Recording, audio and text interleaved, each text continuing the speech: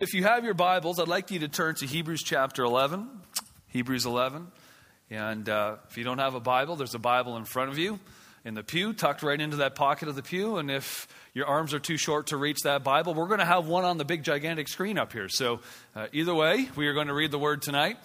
But Hebrews chapter 11, I'll give you a minute to get there. Boy, isn't it nice weather? Just, man, it's so nice to have sunshine and blue skies and green grass. And I finally got to mow yesterday because every time I'd go to mow stuff, it would rain and the rain clouds would come, and that's a bit annoying, but it's how it goes sometimes. But I'm so happy, so glad that spring is here. Feels like summer. It's supposed to be a nice day tomorrow. Hebrews 11, are you there yet? Someone's there? Carol's there? Anyone else getting there? All right, good. We're going to read it right away here. Familiar portion of Scripture, but here we go. Faith is confidence in what we hope for and assurance about what we do not see. This is what the ancients were commended for. Now, if this is your Bible that you're reading from, I encourage you, underline they were commended for. What were they commended for? Their faith, okay? This is what they're commended for. By faith, we understand that the universe was formed at God's command so that what is seen was not made out of what was visible. By faith, Abel brought God a better offering than Cain did. By faith, he was commended. There's that word again. He was commended because of his faith. He was commended as righteous when God spoke well of his offerings. And by faith, Abel still speaks even though he is dead. By faith, Enoch was taken from this life so that he did not experience death. Wow. He could not be found because God had taken him away. For before he was taken, he was commended. There's that word again. He was commended as one who pleased God. And without faith, it is impossible to please God. See, this commendation was there because he had faith and it pleased God. Without faith, it is impossible to please God. Because anyone who comes to him must believe that he exists, but not only that, right? And that he rewards those who earnestly seek him. By faith, Noah, when warned about things not yet seen, in holy fear, built an ark to save his, talk about stepping out on faith, built an ark to save his family. And by his faith, he condemned the world and became heir of the righteousness that is in keeping with faith. We're going to keep going here. By faith, Abraham, when called to go to a place he would later receive as his inheritance, obeyed and went, even though he did not know where he was going. Boy, that's tough sometimes, right? We cannot see in front of our face at all what we're doing, but moving by faith. By faith, he made his home in the promised land like a stranger in a foreign country. He lived in tents, as did Isaac and Jacob, who were heirs with him in the same promise. For he was looking forward to the city with foundations, whose architect and builder is God. Anyone say amen to that? Wow, that's what we're looking forward to. And by faith, even Sarah, who was past childbearing age, was enabled to bear children because she considered him faithful who had made the promise. And so from this one man, and he as good as dead, Abraham being so old, right? From one man came descendants as numerous as the stars in the sky and as countless as sand on the seashore. And we're going to end up in this right here, 13 to 16. All these people were still living by faith when they died. They did not receive the things promised. They only saw them and welcomed them from a distance. They didn't get to experience all that they were having faith for, right? They didn't get to see it firsthand. So they had only welcomed it from a distance, admitting that they were foreigners and strangers on the earth. And people who say such things show that they are looking for a country of their own. If they had been thinking of a country that they had left, they would have had opportunity to return. Instead, they were longing for a better country, a heavenly one. And therefore, God is not ashamed to be called their God, for he has prepared a city for them. Anyone say amen? Hallelujah. This is the hope that we have, friends. Let's pray. Let's pray. Jesus, I thank you this evening for those things that which you have planned for us in eternity. Lord, things that we are to do and accomplish here on the earth, but things, Lord, that we don't even have a clue about because it awaits us in eternity, in heaven, to be with you, Lord. Thank you, Lord, today, that what's in front of us is not all that there is to live for. But God, you have a heavenly country, a heavenly dwelling, Lord. Lord, you have more for us than we can ever imagine. And we thank you for that. Thank you for this great blessed hope. And God, I pray that we would live as if this is reality, because it is. In Jesus' name. And everyone said? Amen. Amen. Great. Now, I've been reflecting this past week on some things from my own life, as well as the lives of people whom I love and respect in the faith. And so I'm going to say some few observations and a few generalizations. And if that doesn't apply to you, then cool, that's okay. But I'll say them anyways, okay? So just bear with me for a few minutes. Oftentimes when we're young in the faith, everything is exciting, right? It's fresh. It's alive. We've met Christ. He's saved us from our sins. Man, we've been set free. We now have hope. We were once hopeless. I don't know about you, but before I came to Christ, I didn't have any hope at all. And, I was dead in my sins, as the Bible says. But man, God saved me. He made me alive in Him. Now everything is new. Everything is fresh. It's exciting. It's like watching HD TV for the first time. Bam! Wow. That is clear, right? It's like everything else, we didn't realize how fuzzy it was until you got, boom, HD or 4K or whatever is the newest thing here now, right? It's amazing. And can anyone relate to this when you got saved, how exciting it was? Yep. We have one, yep, two, yep, three. Anyone else? Is this your testimony? When you came to faith. Now, I was 16 when I came to Christ. I didn't, I was young, but I didn't grow up in church. So this was all brand new to me. And as a 16-year-old, how many of you know that you have enough time in 16 years on the planet to get into some trouble and to make some bad decisions and to get yourself in a pretty not good state, right? That's true. So at 16 years old, I gave my heart to Christ, and man, God radically saved me. He saved me good. You know what I mean? No one had to drag this teenager out to church. I was, let's go to church. Let's go and spend time with God. I was going to the prayer meetings, and that's not patting me on my own back. But this is to say, man, you know what? When you come to Christ, when you realize what He's done for you and for me, you know what? When we first get saved, man, it's exciting. I got in my notes, we sing and we actually mean it, right? We used to sing these songs when I was a teenager, that Jesus, I will go for you to the ends of the earth, and I would mean it, man. And oftentimes when we're young and new in the faith, we'll step out and do anything for our Lord and Savior. And we often do, right? We get involved in meaningful endeavors for God, maybe a missions trip, maybe God is calling you or asking you to do something. And man, you're so excited about God. He is with you. If He's for you, who can be against you? And you're just so crazy enough to believe it. So you're going to go out and do it, right? So has been anybody else can relate to this? Or am I the only crazy person here? All right. There's a few of you. Good. But as we get a little older, hopefully we grow and mature and get wiser and perhaps slow down a little bit. And if you think that I'm wired today, you should have seen me when I was younger. I am mellowed out quite a bit. It's a scary thought, I know, compared to what I used to be. Hopefully we grow and we mature and perhaps, get wiser. Maybe we slow down a little bit. But sometimes, and this is where I'm going with all this, sometimes in doing so, as we get a little older in the faith, a little mature, unwittingly, sometimes we can forfeit an element of faith that God never wanted us to forfeit. All under the guise of wisdom. Right? And what is faith? We're going to talk about this today. You've seen the title. If you're taking notes, you can write it down. And we all know that those, scientifically been proven that those who take notes are more likely to get to heaven. So, you can take these notes, write it down. Faith and risk. What's the difference? Good question. Okay, good question. What is the difference here? Is there a risk element to living a life of faith? Yeah, sure, humanly speaking, right? God can ask us to do some things that may seem risky. We're going to talk about that today. Even at my age now, I'm not very old. I'll share with you. I'm 36 years old. I've been serving Christ for 20 years. But after 20 years serving Christ, now I've been married for 14 years.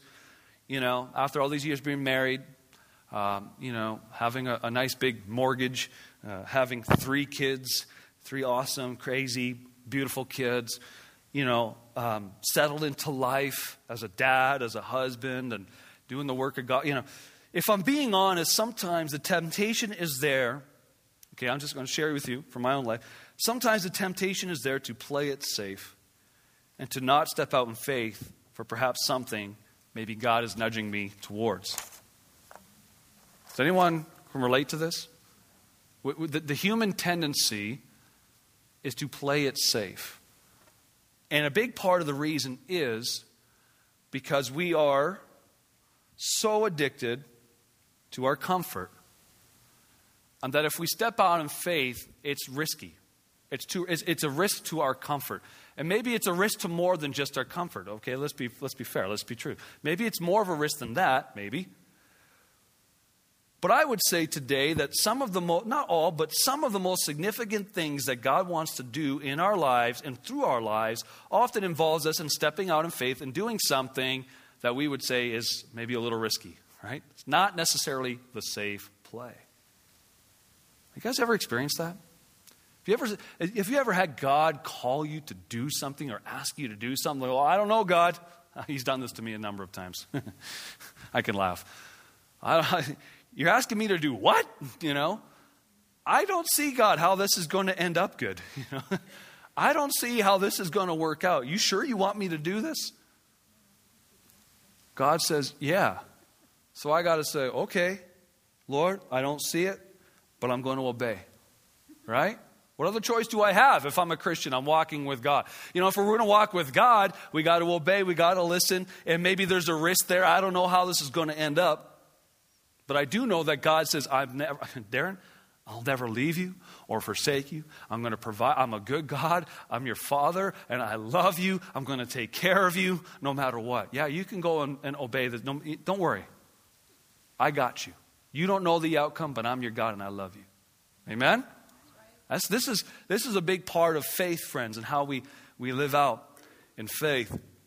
But as I said, sometimes and this is not to pick on anyone who's maybe a little older, but I just gave you an example. I'm like this too. As I get a little older and more settled in my faith, there's a temptation that creeps in to make hey, there's a lot at stake. I have a family. I got kids. I can't just go up and do something dumb and go risk. No, I'm not talking about doing stupid stuff, okay? I'm not talking about just going off and doing something dumb and taking some risk just because I'm crazy and adventure. No, but when God is leading you. When God is leading you and I. This is the key here. There's this story of a man named B.H. Carroll who was a widely respected Baptist preacher in the early 1900s. And I got this story from one of the books from Thomas D. Lee I was reading in preparation for this sermon. And in the early 1900s, he was an elderly man. At this point, he was completely deaf.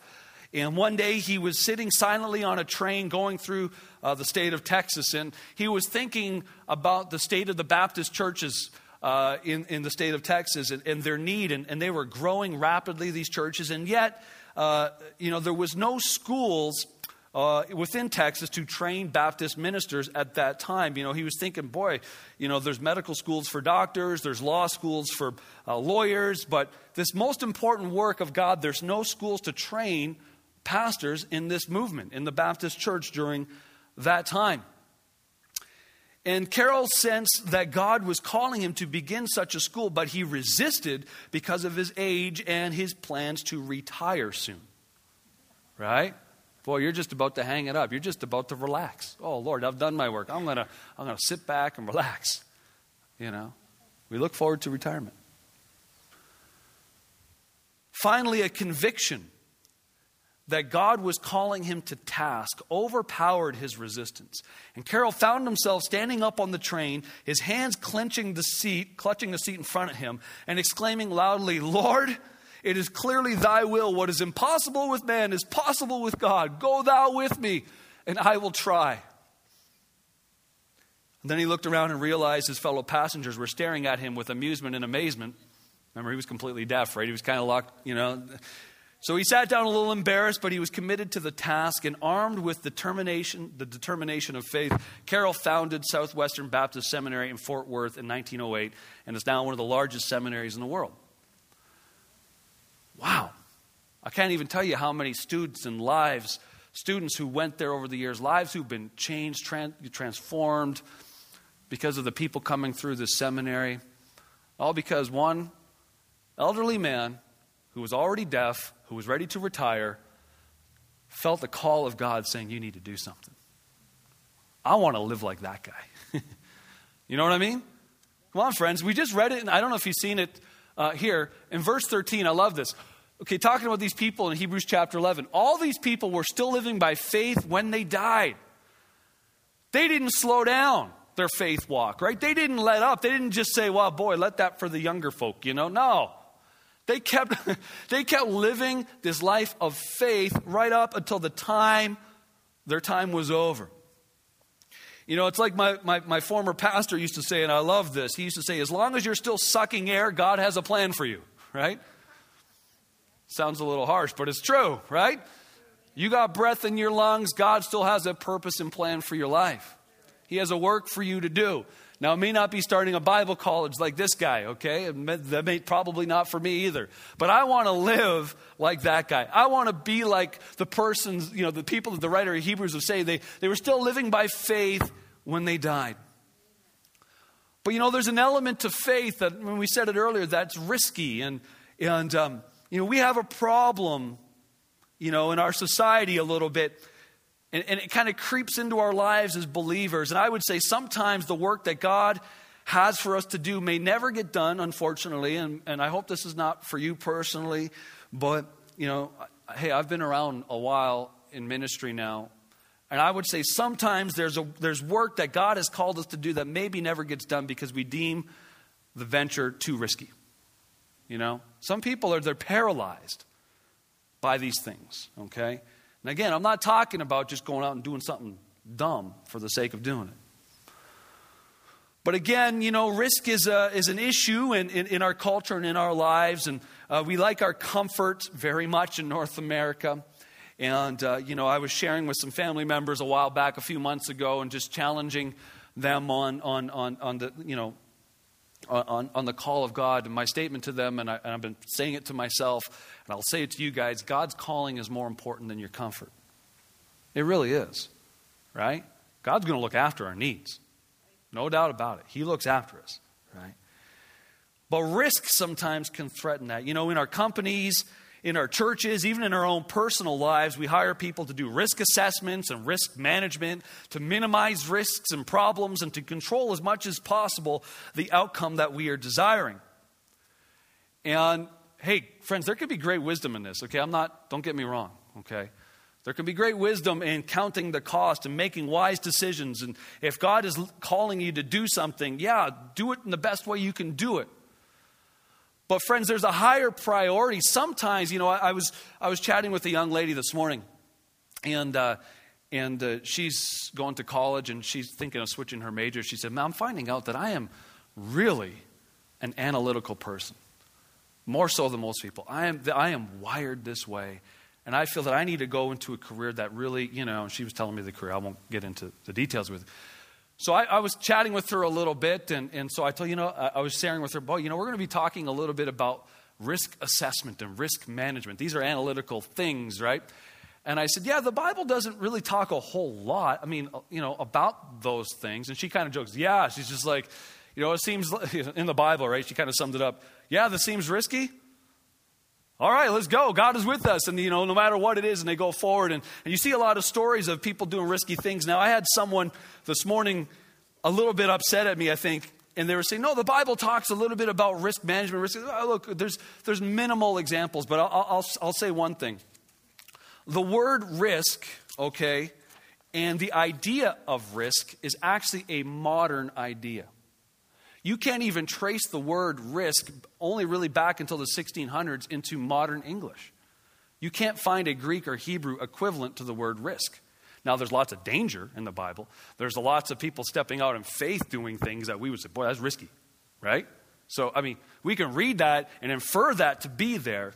But the idea of when we say risk management and risk assessment, it's like going, hiring someone. You have a 33% chance of success.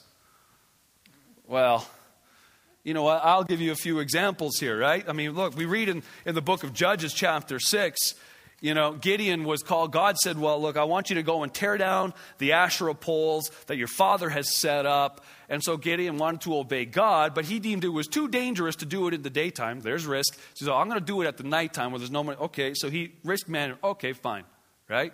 He still obeyed God, but guess where it got him? The very next day, he was hauled before the people who wanted to kill him. So that risk management still ended up before people who wanted to kill him. So, okay.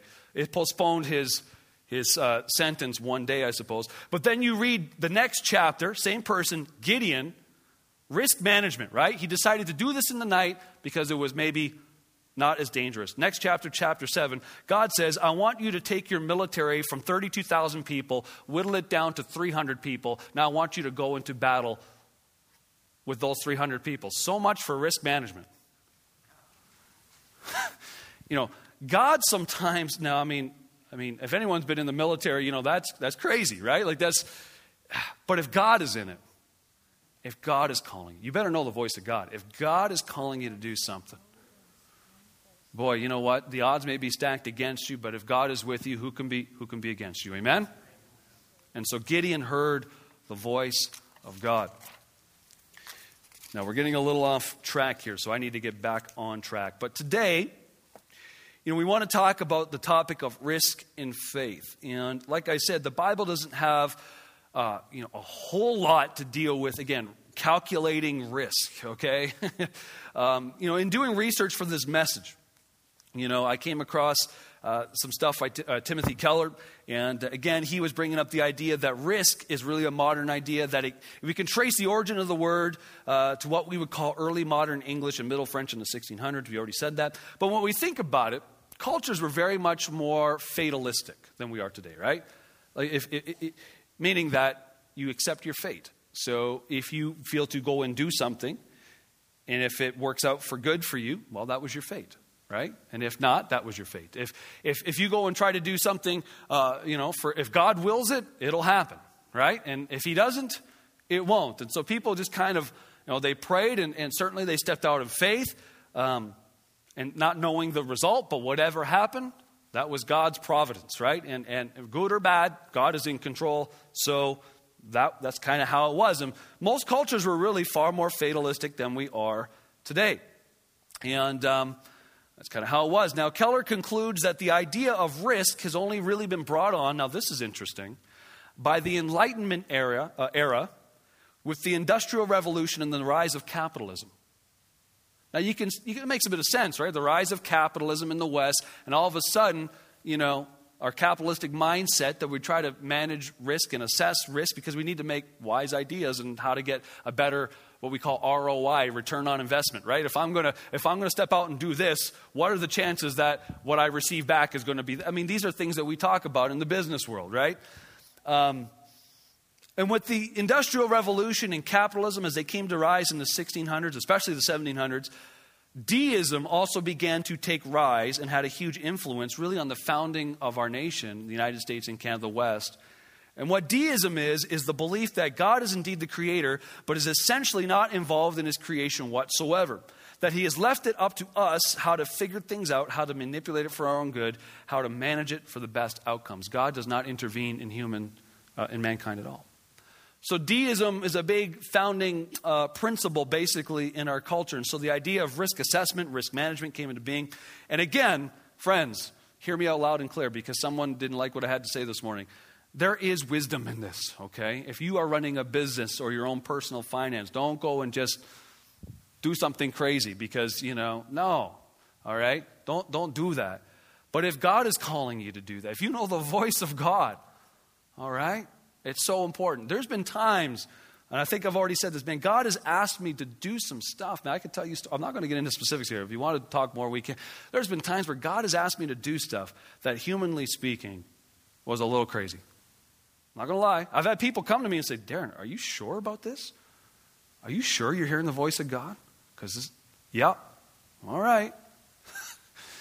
And then I can tell you how God worked miracles in those situations as I was just listening to his voice, one step at a time. I didn't know how it was going to end up. But you better make sure you know the voice of God if you're going to step out and do something like that. Okay? It's very, very important. So while the modern idea of risk isn't directly talked about in the Bible, not directly, indirectly, but not directly, the underlying factors are.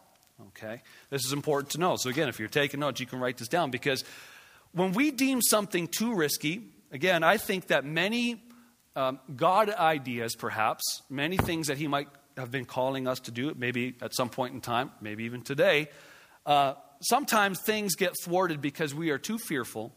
We deem something too risky.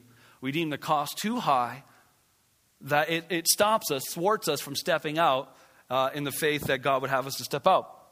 So the underlying factors of risk are two things. Number one, we just mentioned it, fear. Okay? Fear is a big thing. Now, the Bible does talk a lot about fear, right? Talks an awful lot. So it doesn't deal with risk directly, but it directly talks about fear. All over the Bible, right? I mean, I can go in many different directions on this point. You know, I mean, the Bible commands us, don't fear. Fear not. You know, God hasn't given us a spirit of fear, but of love, power, and sound mind. And all these examples, be strong and courageous. You know, God is with us. And we can find all kinds of things in the Scripture. Now, I want to bring up one thing that might be a little different here. And Keller brings this out in his speech as well. Excuse me. And in Psalms chapter 3, we'll read it. And this is David. And he's saying, Lord, how many are my foes? How many rise up against me? Many are saying of me, God will not deliver him. That's what they're saying of David. Okay, so he's hearing grumblings, right? Many are saying, God will not deliver him. But you, Lord, are a shield around me. My glory. You are my glory, right? You are the one who lifts my head high. Now, David as the king, you guys understand in the Old Testament, time, that if God is with the king will be successful. Right? If God is truly with the king, he'll be successful. And if the king, therefore, we could calculate, okay, therefore, if the king then is being successful, that means, well, God must be with him. Right? That's kind of how people thought. But David is hearing grumblings, right? People are complaining. He says, many are saying of me that God will not deliver him. Look at all these enemies pile. God must not be with him. God must have removed his presence from him. Look at all the people that are surrounding him, ready to overtake him, right? God's not going to deliver him. That's what they're saying. I can just imagine being a leader and the people were saying those type of things about me. Imagine me I'm just as a pastor, a leader in this church. I just put myself in Pastor Paul's shoes. I can imagine if I'm the pastor of this church and all of God's people are thinking, God has left him. God is not with him. You know what I mean? What a terrible thing to have to go through as a leader. I'm just saying, right? That's not nice. And David shows here, where's his concern? He says, Lord, but you, Lord, you are my shield. You are my glory. Right? Basically, he's saying, what's really important is you. This is a risky situation. This is a situation that you could see how fear could come in. You could see how this is not good. But he says, you are my glory. You are my highest priority. My eyes, I lift them up to you. You are what's important. I get my glory, my identity, my purpose, my salvation, my meaning from you. This is really what's going on here. So he puts his trust in the Lord. And what's really important, the highest priority, him. And so friends, if we are dealing, now here, why am I saying all this? If we are struggling with fear when it comes to God asking us to do something. And again, you need to know the voice of God. You need to be in prayer. You need to be in the Word. You need to be getting godly counsel. If God, you think God is asking, man, I tell you what, when I was first going into ministry, people said, how do you know? How do you know God's voice? Someone asked me this morning, how do you know God's voice? I said, well, God speaks in many ways. He really does. But when I was seeking God, I felt God was impressing on me as a young person that you're going to go into ministry. Man, I tell you, I got saved at 16 years old. I didn't even know what a pastor was. I thought that's where they brought cows out to feed or something, That's what a pastor is, isn't it? No, all right. And all of a sudden, 2 years later, I found myself going to Bible school and going to become a pastor. Well, people, how do you know the voice of God? Well, when I was seeking this out, God, do you really want me to do this? Man, I was praying, fasting, praying, isolating myself for periods of time just to really spend real time in prayer here. Asking for prayer for other individuals, whom I knew were people whom I trusted. Man, they're close to God. Would you pray? Getting advice and counsel from people whom I know. What do you think? I sense God might be stirring this in me. What do you think? People whom I trusted, did all kinds of things. And God spoke in many ways and all pointed to, yeah, okay, I want you to go in this direction. Okay. So know the voice of God is what I'm saying. But if even in your voice of God, you sense that God is calling you to do this, but you are too afraid because it seems risky. You are fearful of the outcome. You are fearful of what might happen. You need to do what David did. And he relocated his glory back to God. You and I, when we're presented with things like this, challenges and fears about tomorrow and about, what may or may not happen, you have to understand that when it comes to risk, the most important thing in our lives is not at risk if you're walking in faith, right? The most important asset that we have, the most important thing in our lives is our walk with God, the love of God. And if we're walking with Him, we relocate our glory to Him, our identity is truly found in Him, there's never any real risk to what's really ultimately important. Does that make sense? Does this make sense to you guys? Are you with me so far? Because you know what? There's been times when, I thought, man, God, you might be calling me to this. Man, if that ends up bad, what's going to happen? Well, guess what? Even if the worst happens, God is still with me. God still loves me. God will still look, He will protect me and provide, even if the worst, humanly speaking, happens. God is still with me. So there's no real risk to what's really important. Okay? And the second thing is control. We have a problem with risk sometimes because we're all by nature, some people more degrees than others, but we're all by nature somewhat control freaks, right? Some of us more than others, and I'll put myself in that camp sometimes. Sometimes I really want to be in control. I'm being honest, I like to be in control. Maybe you do too. And that's a problem when it comes to risk, because if you let go, you relinquish control, there's a risk that whatever it was, it might not go good. It might get messed up. And we have a problem with that. We really need to understand that God is ultimately, He's the one in control. You and I, we think we're in control, but in the bigger picture, in the grand scheme of things, God is in control. Amen? We think we are, but we're not really. James 4:13, right up here, it says, and this is familiar to some of us, now listen, you who say today or tomorrow we will go to this or that city, spend a year there, carry on business and make money. Why, you do not even know what will happen tomorrow. What is your life? You are a mist that appears for a little while and then vanishes. Instead, you ought to say, if it is the Lord's will, we will live and do this or that. As it is, you boast in your arrogant schemes. All such boasting is evil. Wow, that's a harsh thing to say. So friends, we don't have control. Proverbs 16:9, another familiar portion of Scripture, says, in their hearts humans plan their course, but the Lord establishes their steps. God is in control. And that's good news, friends. You know why? Because God loves us. Right? He died for you and I.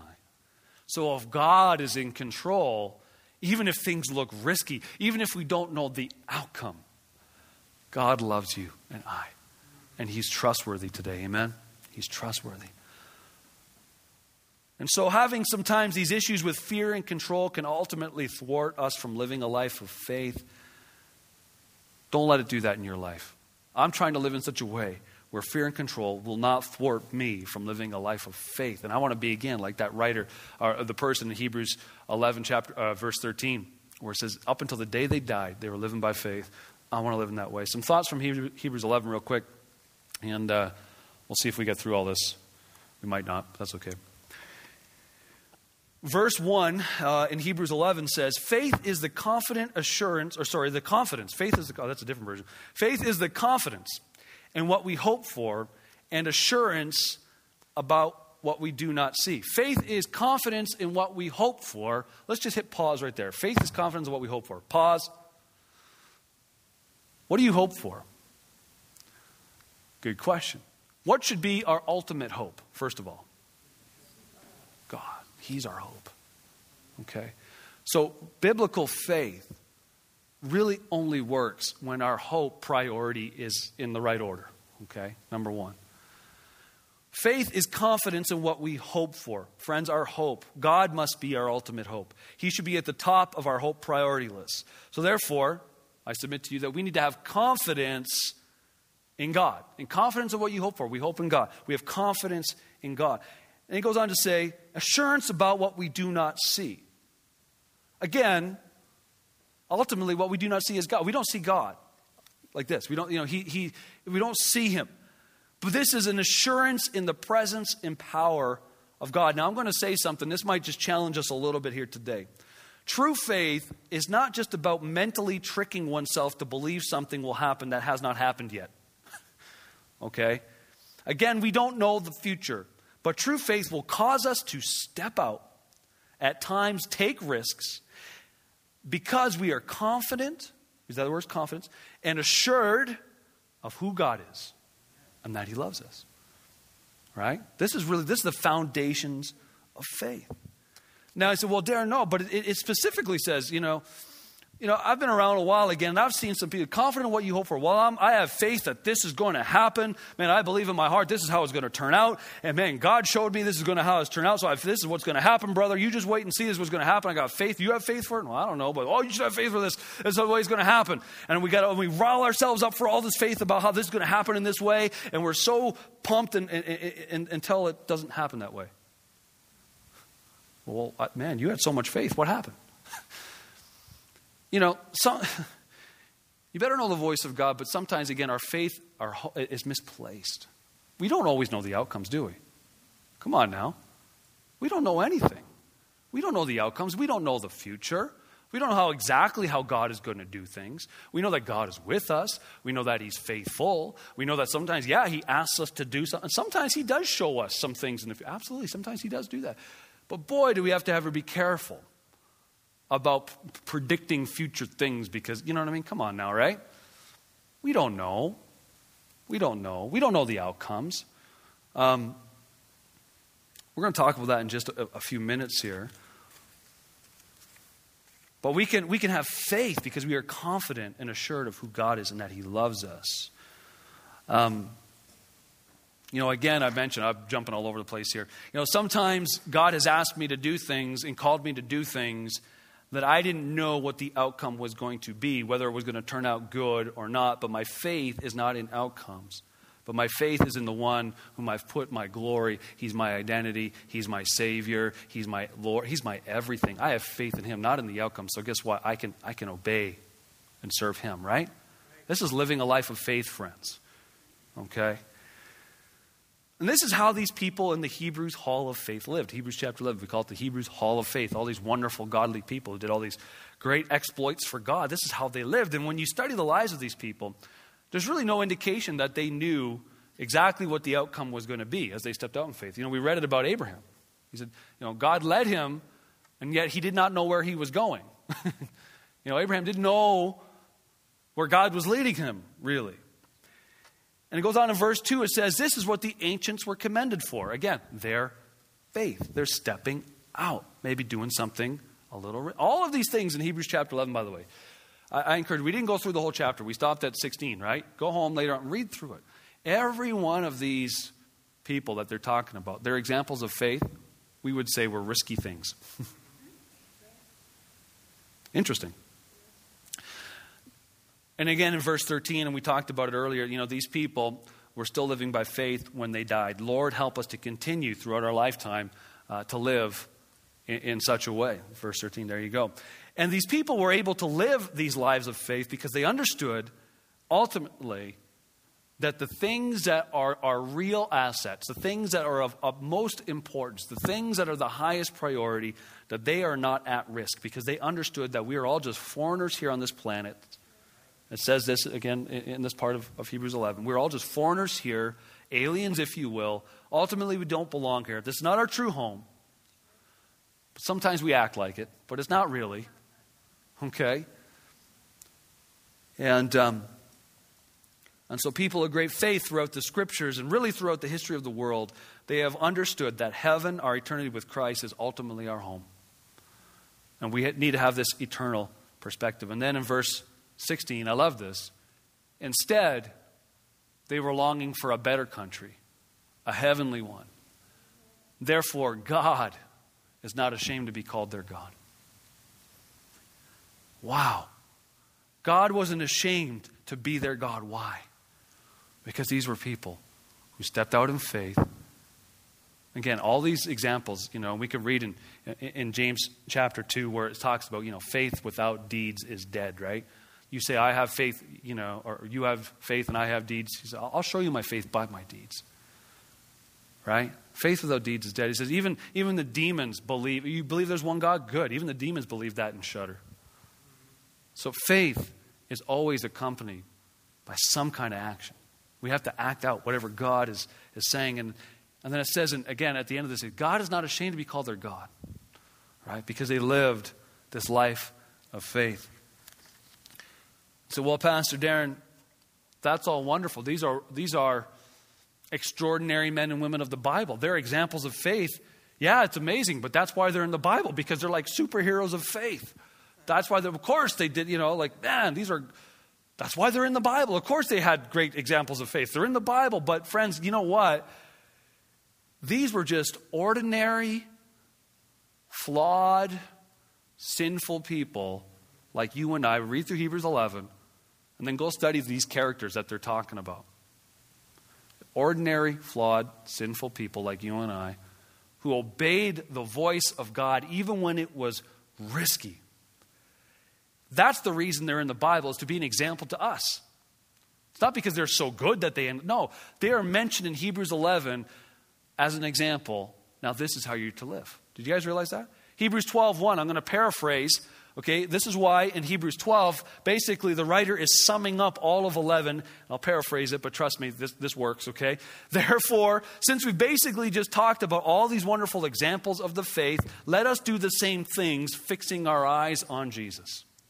Hebrews 12:1, right? It says, therefore, since we are surrounded by a great cloud of witnesses, right? Basically, therefore, since we've just talked about all these wonderful people of the faith, therefore, let us go and do the same thing. Let us live the same way, fixing our eyes on Jesus. It's an example for us to live and walk in faith. Amen? And we see here again that this is the type of life that God is not ashamed to be called their God. We read it earlier. I said highlight it if you can in your Bible, that God commended these people. This was their well done, good and faithful servant. Good and faithful servant. Now, friends, we've pretty well run out of time here. I haven't even got to my main points. I have 6 points of faith here, but that's okay. That's all right. I don't know what God has led you through in life. Maybe you've gone through some things that if I'm being honest, there's times when I've done well with stepping out in faith and other times when I have not. Okay, if I'm being honest, I bombed that test. I did not do well in that test. God was testing me. I didn't do so well. There was other times where I did well. God was nudging me. Boy, this is risky. But okay, God, I'm going to do it. And I did it, and God was right there. And that makes me think, I failed that other test for no reason. God was with me the whole time. All I had to do was just obey Him and go with Him. And you know what I mean? The more of these experiences you have, the more you start to experience God's faithfulness and that He is. Yeah, He is indeed with us. And He'll provide miraculous provision in our lives as we step out in faith. And, it's an old saying, I don't know, it's kind of trite, I know, but if it's God's will, it's God's bill. You know what I mean? If God wants me to do this, He'll provide some way for me to do it. If it's really God, if that's God's will, He'll provide a way for me to accomplish whatever. So I don't know what God is asking you to do in life, what He's leading. Maybe you're here tonight and, man, there's been things you've been wrestling with for a while. Oh, man, I feel God is leading me to step out in this area or that area. Maybe it seems a little risky. Maybe you don't know the outcomes. Maybe there's some fear. Maybe there's issues of control. But friends, if God is calling, you need to get in with God. Really sense, I want to be like this old guy, again, who was ready to retire, right? But all of a sudden, God shows him He wants to use him to do something, even in his old age. Man, I want to be like that. I don't want to slow down. As I get hopefully older, wiser, more mature in the faith, as the years go on, I don't want to slow down my faith walk. Amen? I want to keep living by faith. I want to keep living in response to the voice of God. And as we do that, hopefully as we get older, we do get wiser, more mature, more knowledge, all those things. Can you imagine having all that experience and wisdom and knowledge as we get older, but yet not losing that element of faith in God? And that's an awesome combination. Isn't it true? Because when we're younger, we got all this faith and energy and vigor, but we have very little wisdom and very little knowledge. But imagine if we kept that life of faith, kept that vigor, living by faith right up until the day we die, the things that God can do in us and the things he can do through us. It's a powerful thing. Why don't we stand tonight, and we're going to finish here this evening.